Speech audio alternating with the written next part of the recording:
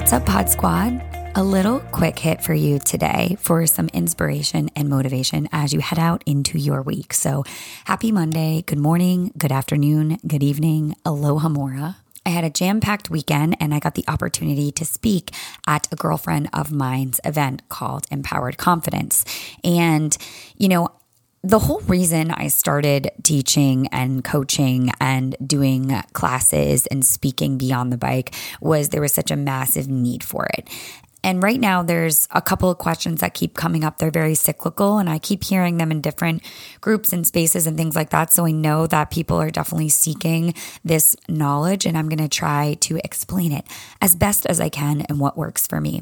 So it's basically this notion of mastery when it comes to self-talk or how we speak to ourselves and the negativity around it. So a question that a lot of people ask is like, how do I stop this negative self-talk or how do I fix this?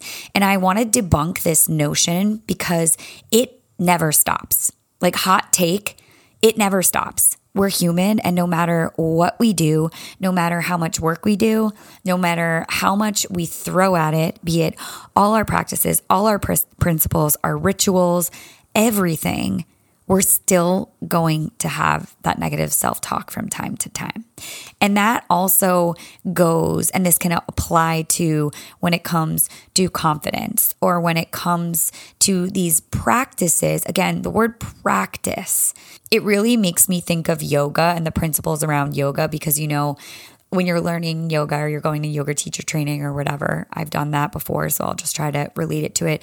You are always kind of envious or jealous of the people that can put their leg behind their head and all this other stuff. But the true mastery of the yogi is the guru that just sits on the pillow and doesn't move at all. They've already reached that nirvana state, but it's almost like this unattainable thing that doesn't really exist. You're just always practicing to get closer or as close as you can to that level of self-mastery, but it's never quite attainable. And that's exactly kind of what it's like with negative self-talk or working on your confidence or putting yourself out there or literally any of these kind of situations or situational type things. It's like you are forever a student of life and a student in practice. And I think where we trip up and we get really down on ourselves is, we're doing all the work, we're doing our gratitude practice, we're drinking all the water, we're going to our workouts, we're doing the things that are good for our body, or we're pouring back into ourselves. And then, you have a moment where you talk so nasty to yourself and you're like, gosh, I'm such a failure. And that's not the case. Is the real practice is knowing that it's going to come up and knowing that these thoughts are going to come up and these situations are going to come up. But it's really about how quickly can I return back to center? How quickly can I forgive myself for having the thought and return back to love? How quickly can I go from having that crazy thought, acknowledging myself, why I'm having this thought, feeling for myself, comforting myself, giving myself grace, and then retracting back to center and rerouting and trying to be like, nope, not here, not now, not today. I feel like so much of the work around ourselves is really about self-acknowledgement. Your ability to acknowledge yourself in that moment. This is not a behavior that I like. It's not one that I condone, and it's not one that I want to carry with me today moving forward. And in that moment, you reroute and you change the narrative for yourself. Whether that's literally backing up and walking by the mirror again and saying something nice to yourself, to if you've ever been in conversation with somebody, I have done that a million times where I'm like, wait a second. And I literally say what I just said in a better form of how I wanted to say it. So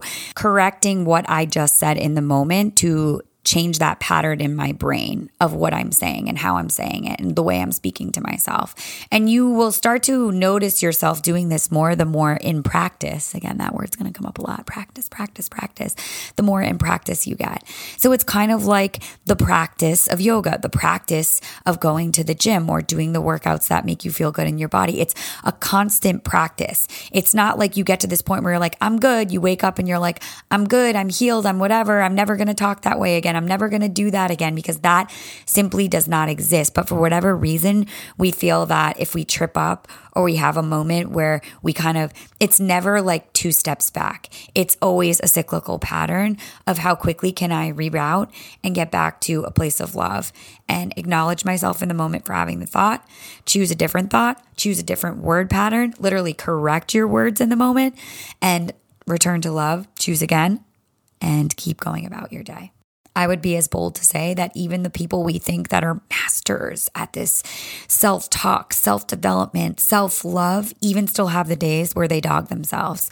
And like I always say, there's enough people in this world that are going to diss and dog you. You don't be one of them. Those are my words of wisdom for you today. And I really hope that you can take that with you into whatever this week has in store from you. And again, it's about awareness, that acknowledgement, and giving yourself a lot of grace. Because I know all too well, myself included, we do not do that enough.